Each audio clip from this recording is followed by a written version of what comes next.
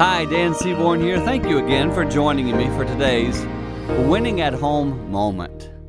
Just this week, I've been dealing with two sets of parents who are helping their children navigate through some bullying that happened on social media.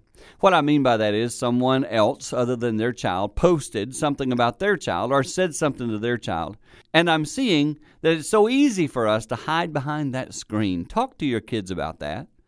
Tell them that they need to be careful what they say about other people. Set that example for them yourself. I watched an adult just yesterday post something that was attacking and mean and inappropriate. So of course their kids are probably going to follow that example.